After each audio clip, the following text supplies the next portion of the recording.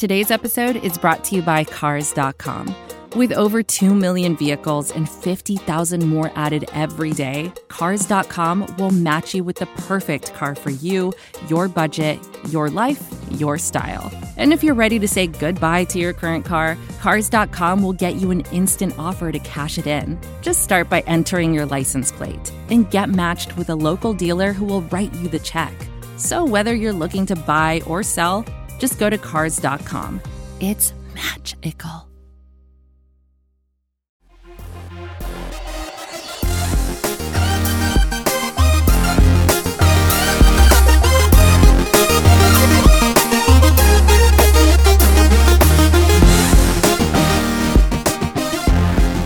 Hello again, friends, and welcome on into episode 104 of the Scho Show. Proudly a part of the Pat's Pulpit Broadcast Network and brought to you by the great folks at SB Nation. My name is Mark Schofield. Happy to be here for today, Thursday, April 30th, 2020. And we got one thing to get to today. I know I said I was going to talk about the UDFAs, and I am going to do that. But we are going to talk about one of them. We're going to talk about Brian Lewerke. That's it. That's the topic. That's the show. If you ever dreamed of a podcast that was going to spend the entire episode about a single undrafted free agent rookie quarterback from the Big Ten, well, today is your lucky day, friend. Because that's exactly what we're going to do. We're going to talk a little bit about the idea of the summer scouting season, because that's what we're in right now, the life cycle of a draft quarterback prospect in today's sort of 365 draft Twitter world. We're going to talk about Brian Lewerke coming into 2019, Brian Lewerke coming out of 2019 and into 2020, and why I think the Patriots sort of found him a feasible option in that undrafted portion of the draft. But before we do all that fun, good stuff, a reminder, check out the work. The way to do that, follow me on Twitter, first and foremost, at Mark Schofield. You can find me writing for places like Touchdown Wire, part of the USA Today Network, Matt Waldman's Rookie Scouting Portfolio, that MattWaldmanRSP.com. Not one or two, but three SB Nation websites. Big Blue View, Bleeding Green Nation, and right here at Pat's Pulpit. Also, a reminder, Bleeding Green Nation, we have rebranded the QB Scho Show as the QB Factory. Hat tip Howie Roseman. Let's talk here about the life cycle of a draft quarterback in the National Football League. And I will give you at the start a contemporary point of reference, because given that the draft is a year-round, decadent, depraved process, you have probably seen people already diving in and firing off the 2021 takes. And a take that seems to be gaining steam is the idea that Trevor Lawrence, viewed by many as the best quarterback prospect since Luck, or perhaps since Joe Burrow, dare we say, might be quarterback 3 in this upcoming class.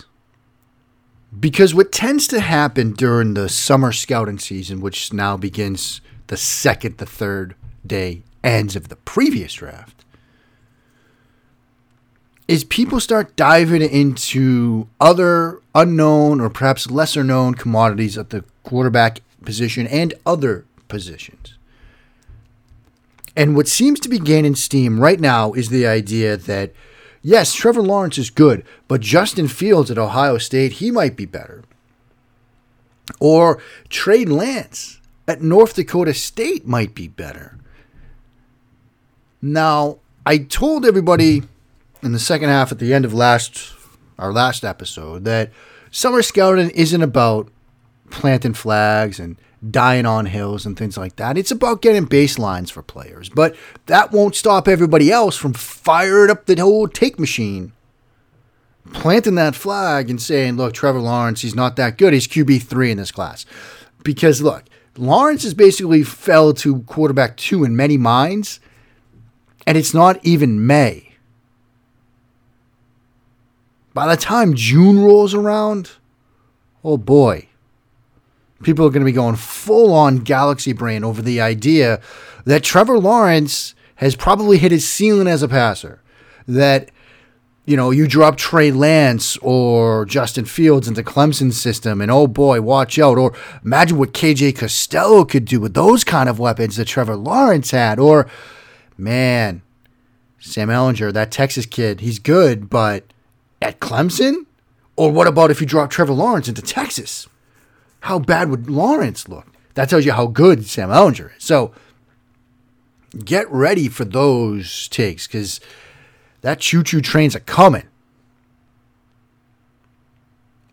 And I say this at the outset because it reminds me of a time not too long ago when Brian Lewerke was a quarterback that was getting that kind of buzz moving upwards, where people were saying he was the guy. He was potentially the top quarterback to come out and say the 2019 draft, or maybe even the 2018 draft. But things kind of fell apart because after his 2017 season, people were primed for maybe a great 2018 campaign, but he hurt his throwing shoulder. He struggled throughout that season. And now he's an undrafted rookie free agent. But here were my notes on him coming out of the 2017 season. I thought he was a true dual threat quarterback. I thought he was able to make some stuff happen with his legs. He moved well enough against pressure. Comes from a pro-style offense. Lots of under center action. Lots of play action plays with the back turned to the defense that I like to see. Throws well on the move. Good timing and rhythm at times. That at times qualifier, it's always something to look for. It means it doesn't do it all the time. Good process and play speed on West Coast concepts like tosser. Okay, deep accuracy, live arm, and he can do some stuff sort of post-snap if his pre-snap expectations are changed by the defense reframing what they're doing in the secondary. As far as the weaknesses, I thought anticipation was a big one. I didn't see a lot of anticipation throws on him from 2017. I thought he was hesitant at times. He did not run a ton of progression stuff in 2017. A lot of his throws were sort of those one-read type plays. A lot of YOLO throws. Process and play speed would suffer at times. There were times when he was pressured where his read process would just crumble. There were also times when, rather than climb in the pocket, he would just try to be athletic and escape, and that would get him into trouble. His ball placement when he got to his second or third read, that was a problem. And so that's sort of where I was on him going into the 2018 season. And then, like I said, he got hurt in 2018. I actually went to a game, Maryland hosting Michigan State, to see him live. It was a game where he came back from injury. I was not the only person there with Kyle Krabs. This was the second year in a row where we made the same trip to Maryland, to College Park. We had gone the year prior to see Minnesota at Maryland, and that was rough. This was rougher. I'll give you a sense of how rough this one was in a second. But let me give you the most Big Ten sequence of all time. And I saw this in person, friends. Okay? Maryland, trailing 17-3, fumbles the ball away just outside of the Michigan State red zone to start the third quarter. Actually, to start the fourth quarter. 2 plays later, Lewerke throws an interception, the only interception he threw in this game, and he's benched. You might say, well, why was he benched? Well, he finished the day 11 of 20 for 87 yards. If you're 11 of 19 for 87 yards and you throw a pick, you're probably going to get benched. So Lewerke throws his pick. Michigan State starts their ensuing possession. Maryland starts their ensuing possession on the Michigan State 43. They gain all of 6 yards, getting down to the 37, and facing a 4th and 18 from the Michigan State 37. Again, trailing 17-3, they punt. Michigan State trots their backup quarterback into the game, and he gets intercepted by, of all people, Byron Cowart. Cowart returns that down near the goal line, but fumbles it away, and Michigan State recovers it for a touchback. Given new life, the Spartans then run an inside zone type play on 1st and 10 from their 20-yard line, and they house it for an 80-yard touchdown. If that's not the most Big Ten sequence of all time, show me better. Hashtag bad Big Ten. Hashtag bad Big Ten sequences.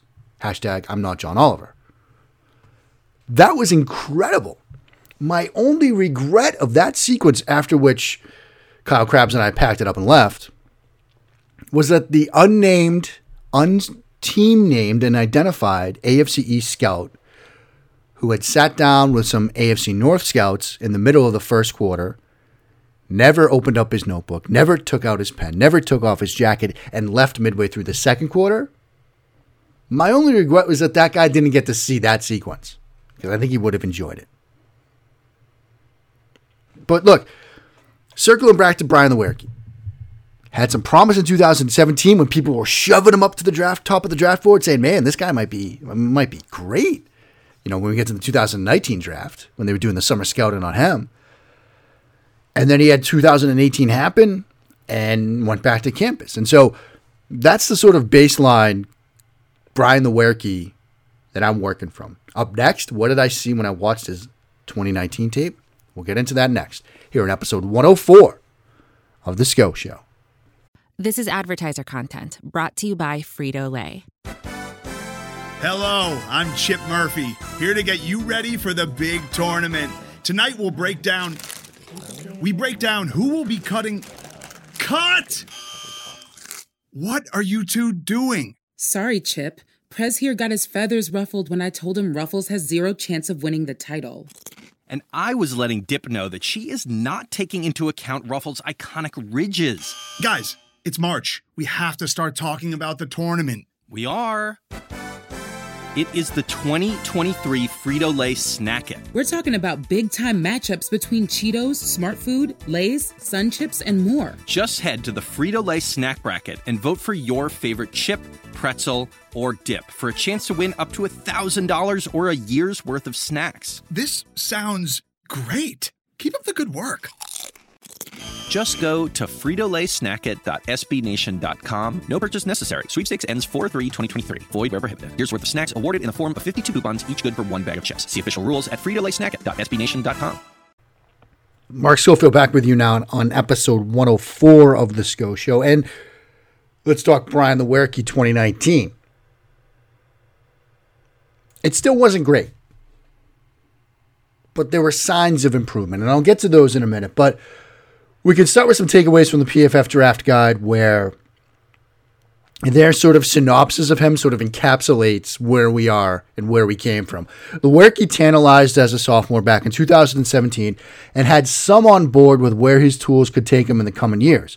Unfortunately, Lewerke has been largely the same inconsistent guy ever since, outside of a stretch in 2018 when he played through a shoulder injury was even worse. It would be one thing if that inconsistency meant alternated special throws down the field with boneheaded decisions, but he never had more than 19 big-time throws in a season. That's just not the profile of an NFL QB. Their cons for him, they had pros and cons for every prospect. Didn't even show up some games, couldn't hit anything against Wisconsin, Penn State. Misses too many easy ones, wasn't even challenging much downfield this year either. Not mobile at all, little outside the pocket. I still think he's got some ability out there. I'm not as harsh on him as PFF is. 10 straight fumbles for 3+ seasons, which the guy has catcher's mitts for hands. How did that happen? And like they saw here, like I said, shoulder injury in 2018 caused him to go down the tank. Bottom line for him, from PFF, whether it's decision-making or accuracy, Lewerke falls below the threshold for quarterbacks projecting to the NFL in both categories. He never hit above 60% in the season completion percentage, which is one of those sort of Parcells rules. 18 touchdowns, 11 interceptions in 2018. With a passer rating of just 66.7%. And something that sort of stands out on the positive side, which is interesting to me, average time to throw of just 2.34 seconds. So he's making up his mind quickly. And I've got a parallel film piece with him that's going up on Pat's Pulpit sometime today. And some of the inconsistencies and the flaws that I saw from his first 2 years at Michigan State, 2017 and 2018, the progressions, the decision-making, there's at least signs of improvement, particularly in that sort of full field progression read. Like, he had a play against Tulsa, where he goes full field read on a mirrored curl flat concept. And so you run it out of 3x1. You got 3 receivers to the right. Outside receiver runs the curl. Middle receiver runs the flat. That inside receiver runs the sit route over the middle. That's the sit and then one half of the mirrored curl flat. To the other side of the field, the single receiver side, single receiver, that X runs the curl, and then the running back checks protection, runs the swing. So he gives you that flat element. So you get that mirrored curl flat look and the sit route over the middle. And he wants to read this from the 3 receiver side first. So he opens to the right, and he sees from the Golden Hurricane defense that the flat defender, the cornerback, stays over that flat route. And then so his eyes go there first. That is covered. He looks to the curl. You've got both the slot defender getting under it and the safety getting over it. So your first 2 reads are gone. Comes to the sit route over the middle of the field, right over the football, 5 yards downfield. That is swallowed up by the underneath linebackers. Now your third read is gone. Your fourth read now is that curl on the back side. That is covered. The corner to that side, Lewerke didn't see it, but he sees it late enough to notice it. That corner from that slide fakes a blitz, then retreats and scampers back underneath that curl. So it's underneath bracketed and it's over the top bracketed because the safety's over the top of it. So he goes to his 5th receiver. The running back out of the backfield takes the check down. He wasn't doing a ton of that stuff his first couple of years, but he was doing that now. And so I was excited. I was heartened to see throws like that. He had another throw against Tulsa where they're running a shallow cross concept. So it was, again, a 3x1. Single receiver is running sort of a dig over the top. And then you've got, to the 3 receiver side, your tight end and the wings running the shallow route. And the middle receiver's running an in-breaking route that's not as deep as the dig, but it's close. It's also almost a dig. He peeks the single receiver first, sees that that's covered. Then his eyes flash to the middle receiver on the right, running that in cut, sees that that's covered. Eyes come back down to the third read here, which is that shallow cross from the tight end working right to left, and he throws that. Seeing stuff like that is good. Another thing that I mentioned was sort of hesitation, right? Lack of anticipation. He had a great read and throw against Ohio State. Last I checked, a very good team, where they use some pre-snap motion. He knows as a result that it's man coverage, and he throws an out route on a sort of a go flat, go out concept on time, in rhythm, with anticipation. And that's what you want to see. That's some growth. That's some development. And yes, he struggled in other parts of that game. Yes, he struggled against Penn State. He struggled in some of his other games. You know, like they mentioned, he struggled against Wisconsin. And the PFF draft guide, they pointed that out. But we're talking about a guy that went undrafted. We're talking about a guy that was your second UDFA addition at the quarterback position. He has shown progress in some areas. There's enough to at least think that he can help you down the road. He can help you immediately in camp as a scout team quarterback. And perhaps my favorite read and throw of his was also from that Tulsa game, where they went zero blitz. They had a mesh wheel concept with the mesh and then the wheel route from the running back out of the backfield. They go zero blitz. He sees it right away. Doesn't panic, doesn't fluster, doesn't break down mentally. And he just takes that wheel immediately when he sees it because he knows that that's going to put the corner in a bind because the corner wants to run with the crosser. But now he sees the wheel coming his way. He's caught in between. He takes the wheel route. And the running back is able to turn it into a touchdown because that cornerback is out of position. He's able to make that guy miss in the open field. You know, quarterbacks should want to get blitzed. Lewerke gets blitzed there, and he's able to make the defense pay. And so ultimately, look, we are talking about a guy that went undrafted. We're talking about a guy that every team passed on, including the New England Patriots, throughout all 7 rounds of this draft. But he does some things that you want to see, such as the process and speed on West Coast concepts, which last I checked, the New England Patriots playbook is filled with West Coast concepts. He's shown some improvement in areas like anticipation, like progression reads, like full field reads, like taking what the defense is going to give him. He has great arm talent, a 3-year starter with over 1,500 dropbacks, which is not a Parcells rule, but it's something. He's somebody that will avoid sacks, doesn't take a ton of them.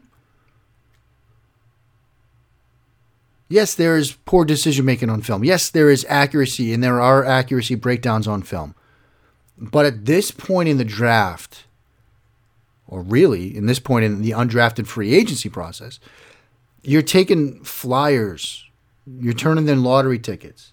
And this isn't a bad lottery ticket at all. Do I think that he beats out Stidham for the starting job? No. Do I think he wins a roster spot? It's certainly possible. It's certainly possible. And if that is your framework for a UDFA guy, which it should be, it's not a bad addition. And so there's a look at Brian Lewerke, sort of the trials and the tribulations of Mr. Lewerke, a little bit of Crazy Uncle Mark's story time. That will do it for today. I will be back next Monday. Mock Draft Monday 1.0? No, we're not going to do that. We'll do something else. It's much too early for 2021 mocks, believe me.